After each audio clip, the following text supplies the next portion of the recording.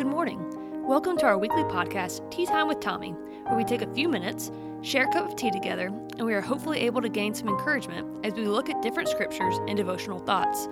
Today's podcast is brought to you by Milky Oolong from Harney & Sons. This light-bodied oolong is so tasty. The warm aromas of hot milk rise to meet you as you bring the cup to your lips. The aromas carry through in a very pleasant cup of tea. So sit back with your cup of tea and let's relax together for a few minutes as we see where this week's podcast will take us.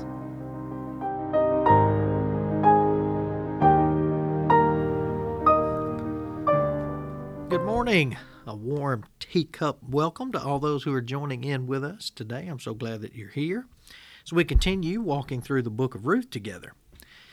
If you remember last week, we saw the refuge that we can only find in God. Today, as we turn our attention to the rest of chapter 2 in Ruth, we'll be looking at verses 13 through 23 if you want to be getting your Bibles ready. Not only will we see Boaz's continued kindness to Ruth, but there's really just so much more to unpack. So I hope that you'll just hang on with me as we go through these 10 verses together today. Boaz extends his initial kindness to Ruth when he encourages her to glean in his field alone, as we read in Ruth chapter 2, verses 8 and 9, where he encouraged her to stay by his young women and to know that his young men have been commanded not to touch her, and also to drink, when thirsty, the water that were drawn by his men. And Ruth's comforted by his kindness. And now, as we again look to verses 13 through 23, we'll see not only that she continues to seek favor, but two strong points that I believe we can draw out today. So again, I hope you have your Bible, Ruth chapter 2. I'll begin reading in verse 13. And then she said, "Let me find favor in your sight, my Lord, for you have comforted me and have spoken kindly to your maidservant, though I am not like one of your maidservants."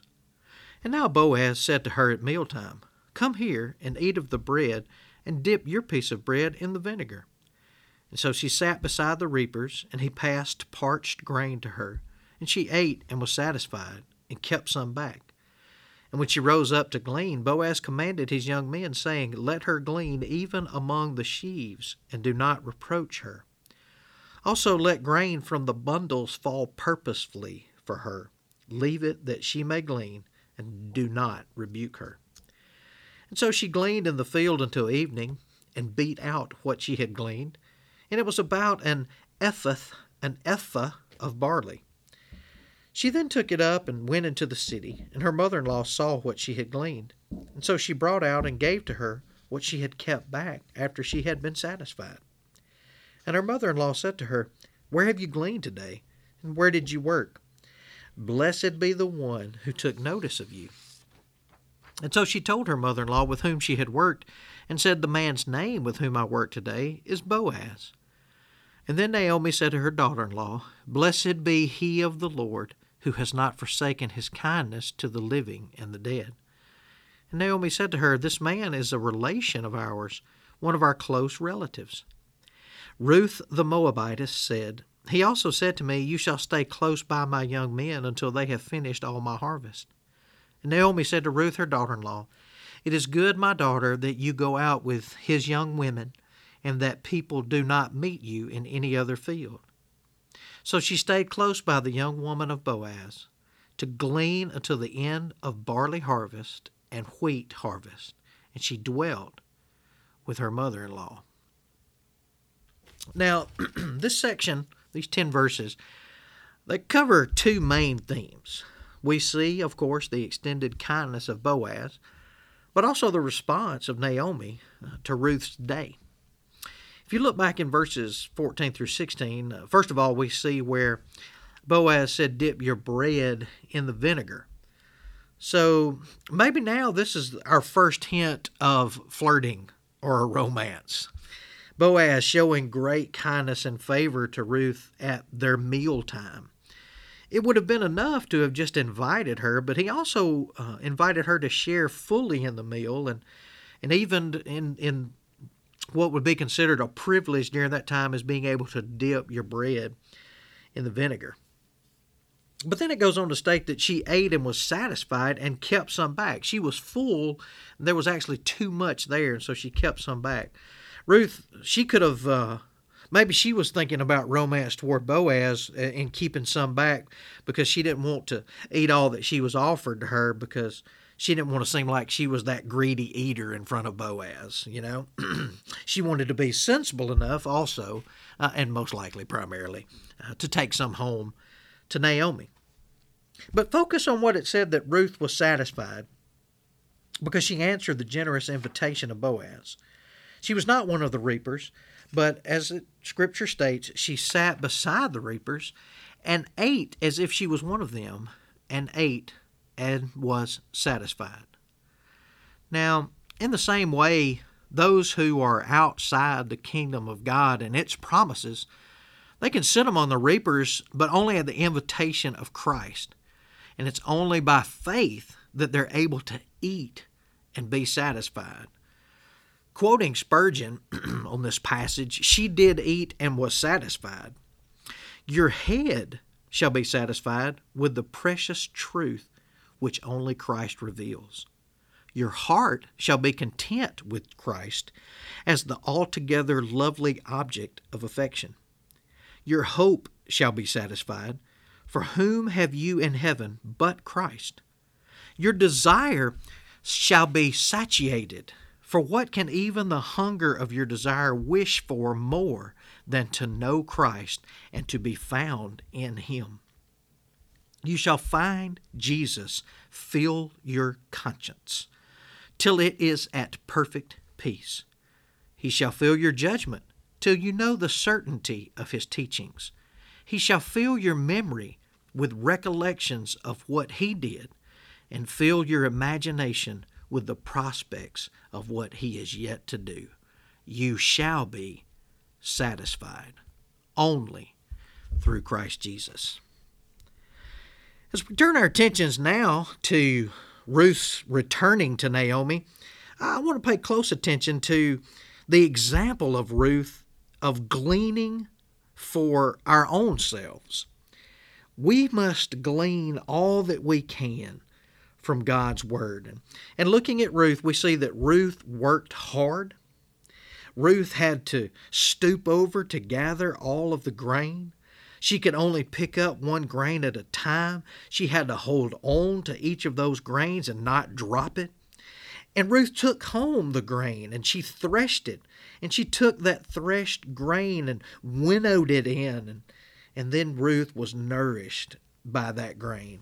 In verse 17, we read that it was about an ephah of barley. Now, studying ephah, it was equivalent to 5 1/2 gallon tub, or more like 22 liters of barley. A wonderful day's work, certainly to people who had nothing. And then in verse 18, we see that Ruth gave to her what she had kept back. She gave to Naomi what she had kept back. Not only all the barley grain, but Ruth brought Naomi the food that was left over from the meal with Boaz.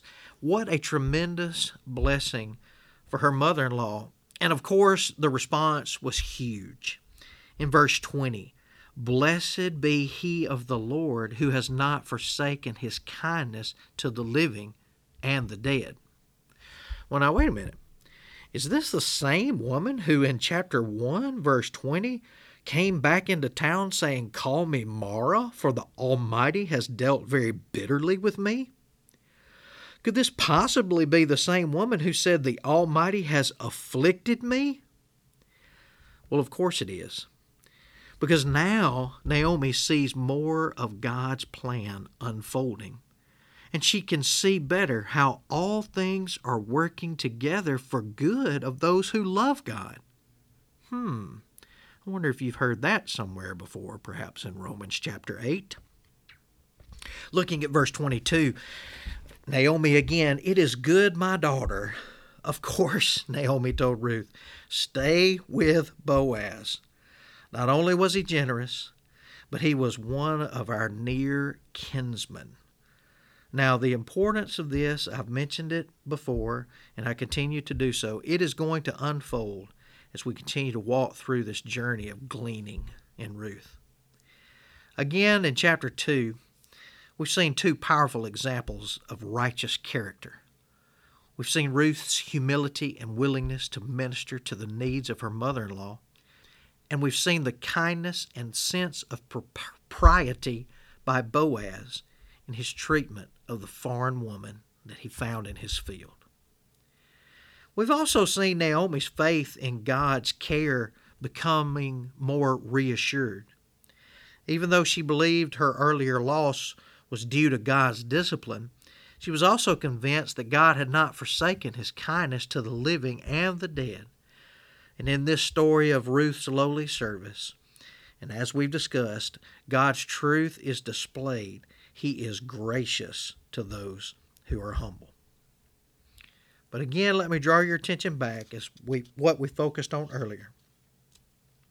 We're not only being reminded of the understanding that it is only in Christ that all things can be made satisfied, but we're also reminded that as his children, it's up to us to remain in him. We've got to remain in his presence. We've got to constantly glean from his word. We must be found gleaning as he speaks to us through the preached word, as he speaks to us in our quiet times. We must always be listening for the guidance of the Holy Spirit of Christ. Remember, no matter where we might be in our field of life is not really what matters. It's whether or not we're gleaning from our Savior. That is the question. Thank you so much for joining us on this week's podcast. There was much encouragement to be found in Ruth today, as well as challenges. Have you accepted Jesus' invitation to sit and be satisfied at his table? Remember, believer, that it is only in Christ that all things can be satisfied. In the midst of hardship, are you able to shift your focus, as Naomi did, from seeing your problems to seeing God's provision? Or remember that no matter our circumstances, it is up to us to remain in his presence, gleaning from his word, those promises that he will never leave us nor forsake us. We look forward to spending time with you next week, but until then, may your cup overflow with his blessings.